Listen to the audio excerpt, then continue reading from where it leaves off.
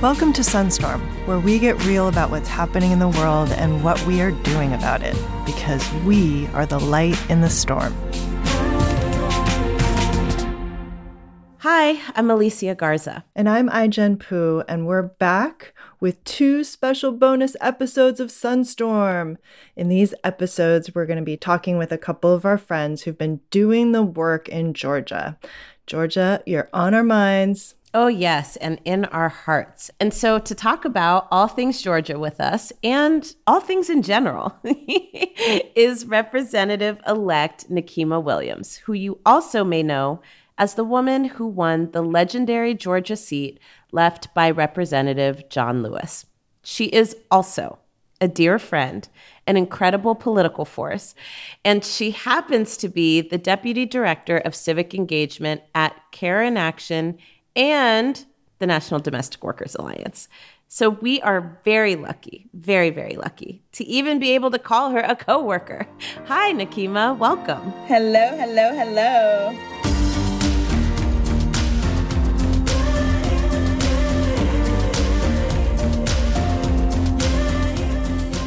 We are so excited to talk to you. All eyes, including ours, are on Georgia right now. What's the mood among Georgians? It is so exciting here on the ground. I never thought that I would be excited about being interrupted from putting up my Christmas decorations. I'm like putting ornaments on the tree, the doorbell rings, and I'm like, yes, it's a canvasser. And I'm kind of weird like that, but it is so exciting to see people out, like really passionate about what they're doing, talking about the candidates here in Georgia, and really talking to voters about what's at stake. Oh, that's amazing. Well, let's get into it, Nikema, because we all know you and we love you. And I know I was texting you the other night with tears in my eyes because I seen you on Mad Out, child. I seen you on Mad Out. I was like, that's my girl that came out. And you killed it, which was also excellent. And then you had really cute glasses on, which was also excellent. But let me just ask, for the people who don't know you and they don't know your story, they just know that you are the successor to Congressman John Lewis.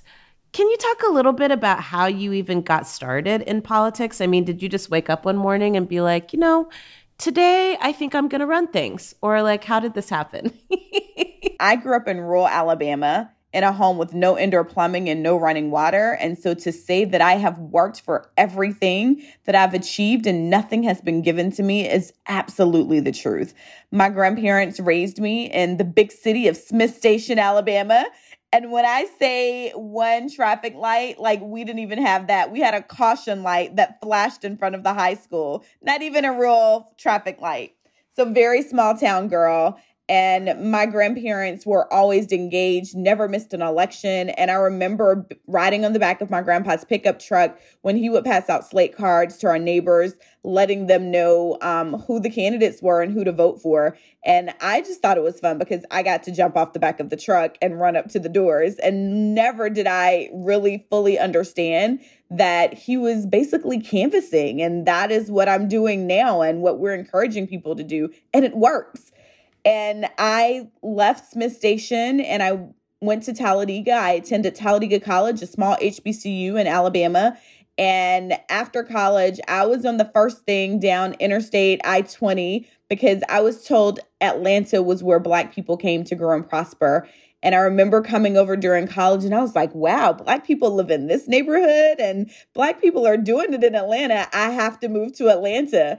And I moved to Atlanta not knowing a soul and literally worked 3 jobs, 2 full-time jobs and a part-time job because I was determined that I was not going to move back to Alabama.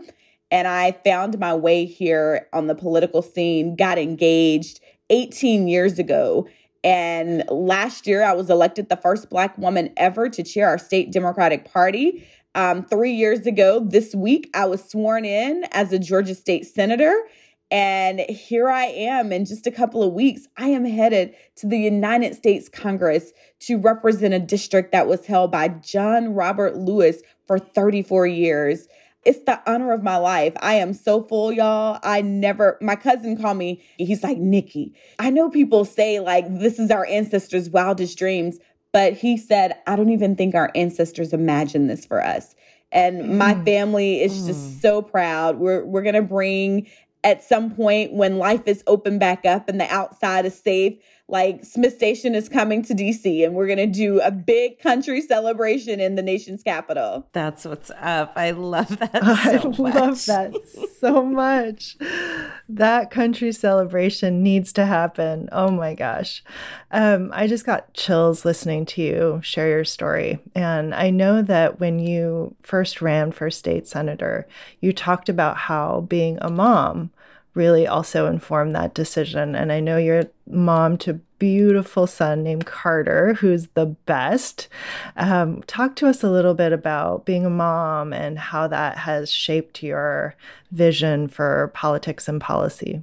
So when I first decided to run, I remember my husband and I lived in a neighborhood, Vine City, which is the neighborhood where when we got married and my parents came over, my daddy was like, why'd y'all move here? He's a country man, and the neighborhood looked kind of sketch to him. And he's like, I don't understand. You can live anywhere in the city. Why here? And I'm of the belief that elected officials, these positions are jobs, and voters have an opportunity to fire and rehire people. And my elected officials were always doing exactly what they were supposed to do. I was represented by progressives in the heart of Atlanta. And so I just was set that I was not going to run for office. And then my state senator decided to run for mayor of Atlanta, and I had some soul searching to do as people said, why aren't you going to run? And I looked around and I had this little son that I was raising in the shadows of $1 billion stadium, and looked around our neighborhood at the children who were never going to be able to step foot inside of that stadium. But it was taxpayer dollars, partially funded. And we see the stadium every day when dropping our kids off at school. They walk past it. And I decided to step up and run because I knew when I looked out for Carter and I uplifted him, that I was going to uplift every other child in Vine City, in our communities, because my decision-making process is always around centering those most marginalized.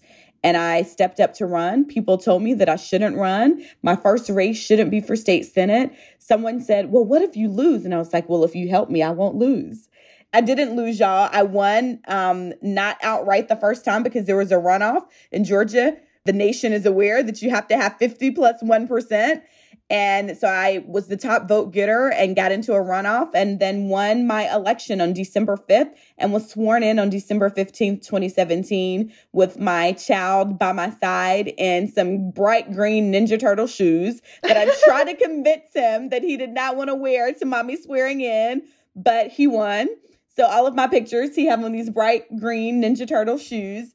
But it has been quite the experience the past 3 years serving as a Georgia state senator. I often have to remind myself that I'm serving in an institution that was not designed by me or for people that look like me. And so I have an obligation to make sure that I am looking out for my people in this process. First of all, I stan Ninja Turtles. So I'm with Carter on this one, but also I'm going to show you the picture. They look awful in all of my pictures. So here's the thing, Nekima.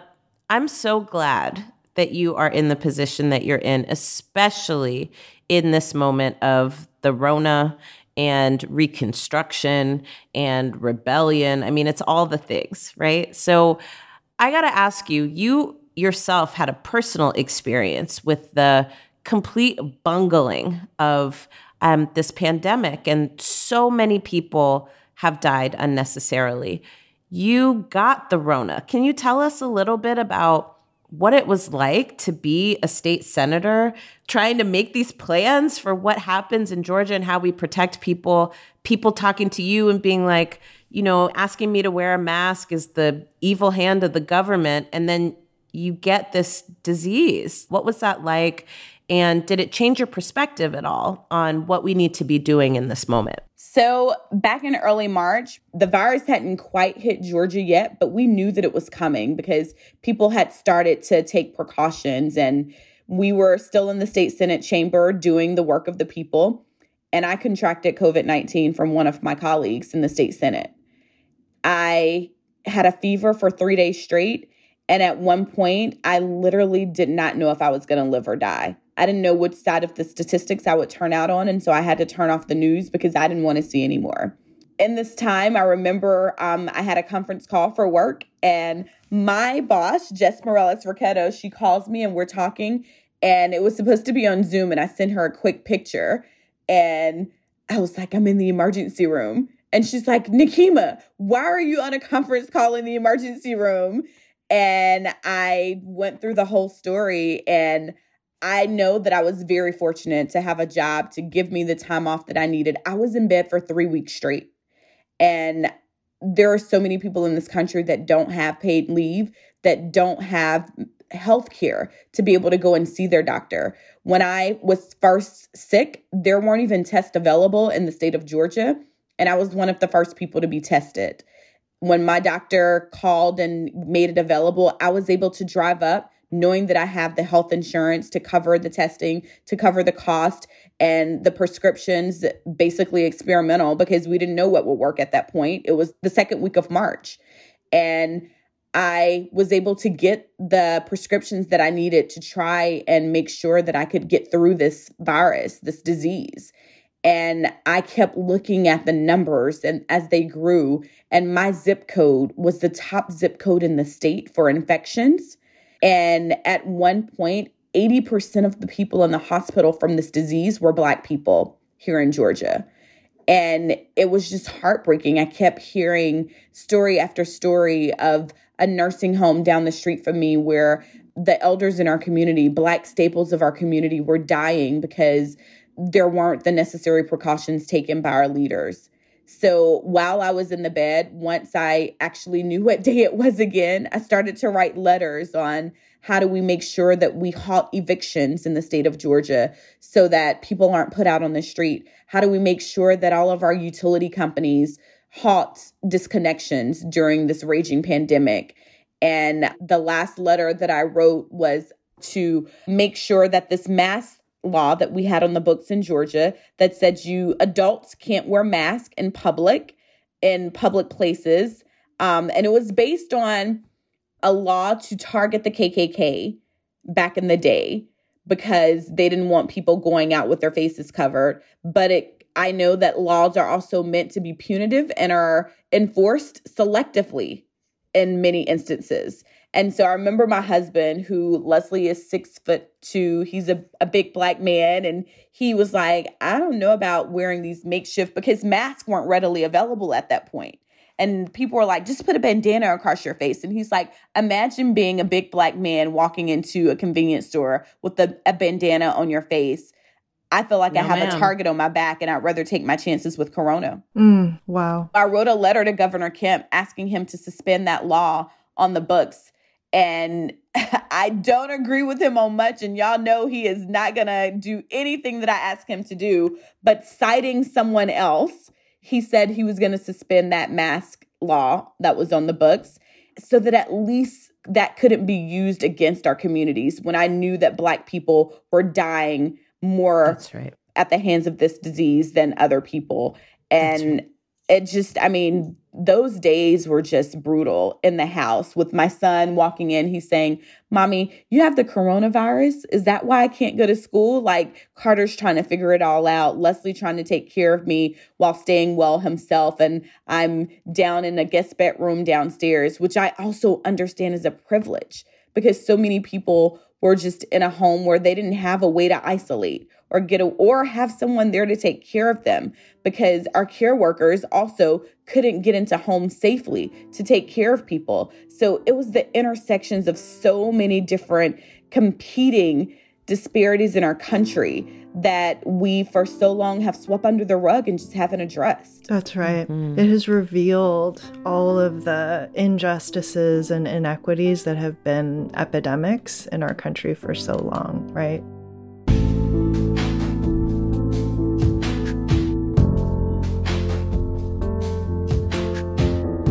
You know, Nekima, one of the things I was thinking about as you shared that story is how, I don't know if you know this, but we call you the joyful warrior. Because literally, it is amazing how you just brings so much joy to every space you're in and the way you lead, and it's contagious. And at the same time, it's like fierce clarity about injustice and determination to address it.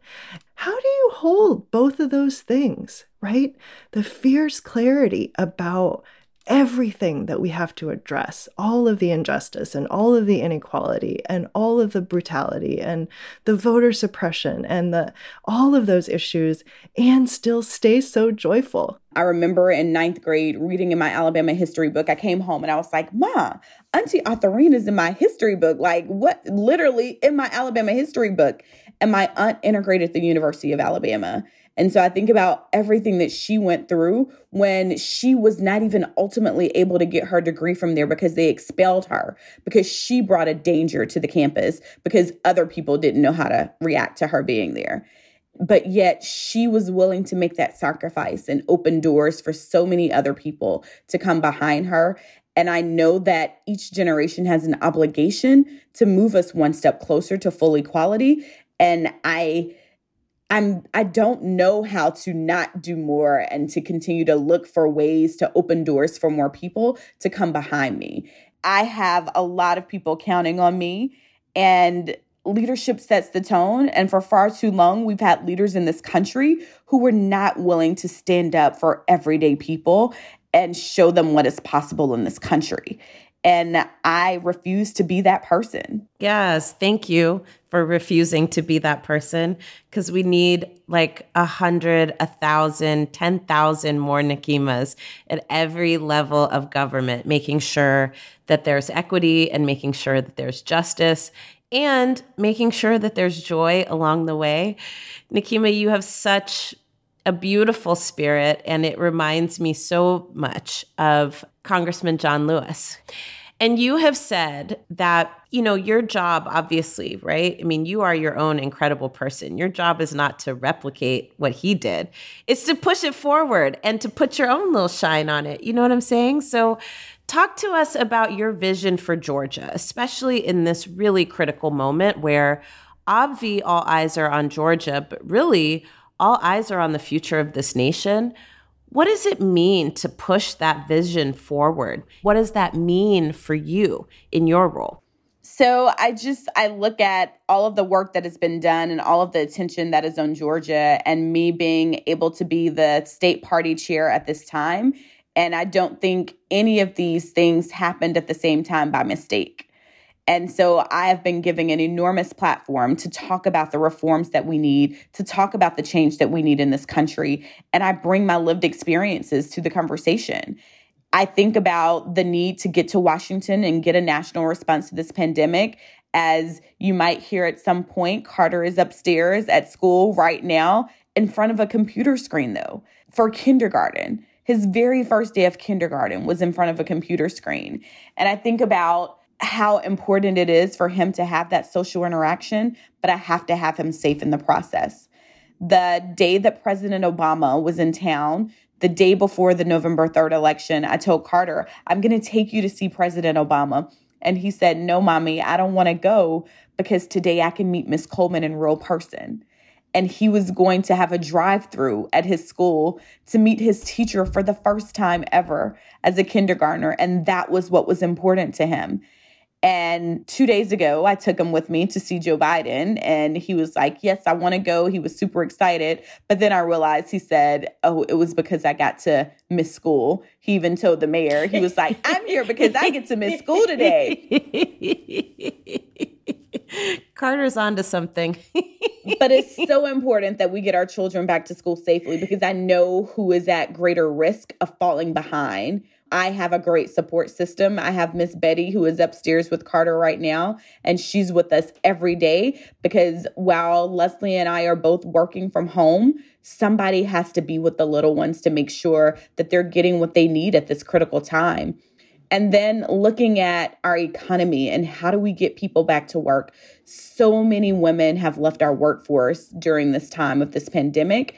And I mean, it's going to be so difficult to right this ship, but I'm going to make sure that I'm working with this new administration to make sure that our people are not left behind in this process. I look at the pandemic. I look at the Black businesses that have been lost. I look at the Black people that have been laid off. I'm still a state senator until I'm sworn in to the United States Congress. And I get the emails every day of people telling me they don't know how they're going to feed their family. They don't know how they're going to pay their rent because they haven't gotten their unemployment benefits. They haven't gotten their check. So at the top of my list is a national response to this pandemic, getting people back to work, getting our children back to school safely, and getting our communities the health care that they need and deserve. Because right now, people keep saying we just need to get back to where we were before this pandemic. But that doesn't get us full equality. That doesn't get people the care that they need. That doesn't get our children the education that they deserve. And so I'm fighting to move us forward. And the big thing that cannot be left out of the conversation, especially when it comes to Georgia, is voting rights. The John Lewis Voting Rights Act has already passed the House, but it has been held up in the Senate. And the same people who sat there and said they revered Congressman John Lewis are not willing to pass the John Lewis Voting Rights Act, which gets us back to where we were pre-Shelby v. Holder, so that we have pre-clearance in states like Georgia, where we know that they've consistently sought out ways to keep people that look like me from voting. And so I like to say that I live my life out loud and on purpose. And I have a purpose when I'm going to DC, and we're going to get this fixed because I'm going to continue working on it until I have a United States Senate that's willing to work with me to get this done for all Americans. It should not matter where you live in this country if you're able to vote safely during a pandemic. And no one should be able to play the political games that I see happening right here in the state of Georgia right now, trying to suppress our right to vote. That's right. All the truth in this conversation.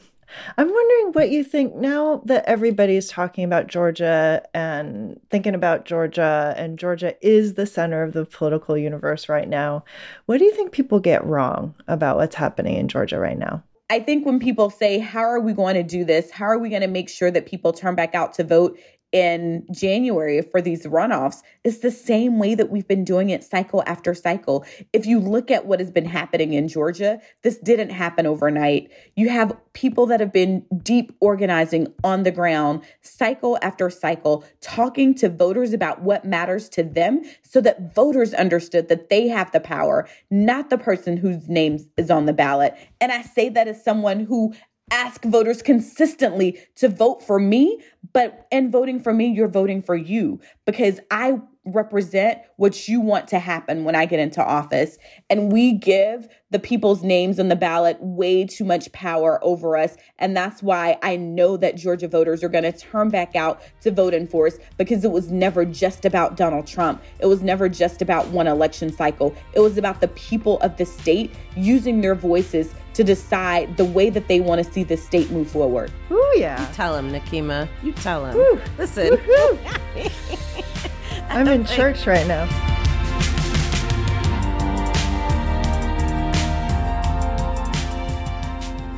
Okay, so Nekima, here's the deal. Georgia's on fire, and we know that this didn't just happen yesterday. There's been a decade, at least, of really, really intentional, slow and steady work. And every step of the way, I'm sure people told y'all, totally not possible, can't happen. But look at this, child. You are like one of the most powerful women in Georgia at this very moment, okay? Georgia continues to turn up and turn out, and now literally is the turning point. So if you could talk to people in your state right now about what's next and what the future holds, what would you say? What the future holds is a state that governs with their people. Right now, we look at so many people that are in office only there to enrich themselves and not looking out for people in the state who need them most. So when I look to the future, I'm looking at having representation who truly represent the people. And I don't think that we fully understand what that looks like because we've been so limited in our vision of what can be for far too long. When I talk to voters even myself, I have to remind myself that it's okay to look down the road at the future that you really want and not just at these small term goals. How do we look at bold, big visions for our country? How do we make sure that things like universal family care, so that no parent has to decide if they're going to take care of their child going to daycare or having childcare for their child or caring for an elderly parent? How do we make sure that these things are a reality? And I think that it starts with January 5th. That is my immediate future, and making sure that we have a United States Senate who is willing to look out for the people. And we can't get big change without that. We can't move forward in having a national response to this pandemic without that. We can't make sure that we have a healthcare system where everyone in this country truly has healthcare as a human right and not tied to your job or not tied to if you have the means to pay. I love it. Perfect. You're the best. That's all there is to it. Full stop. Period.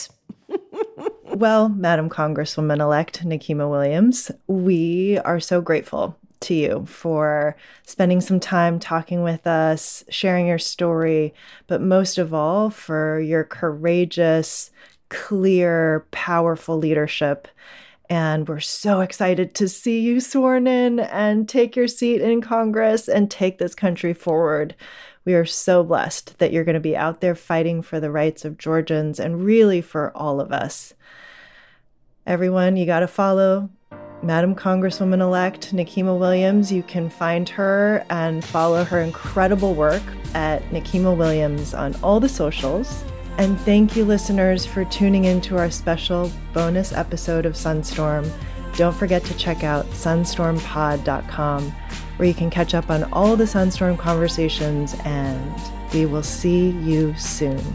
Bye! You the best, Nikema.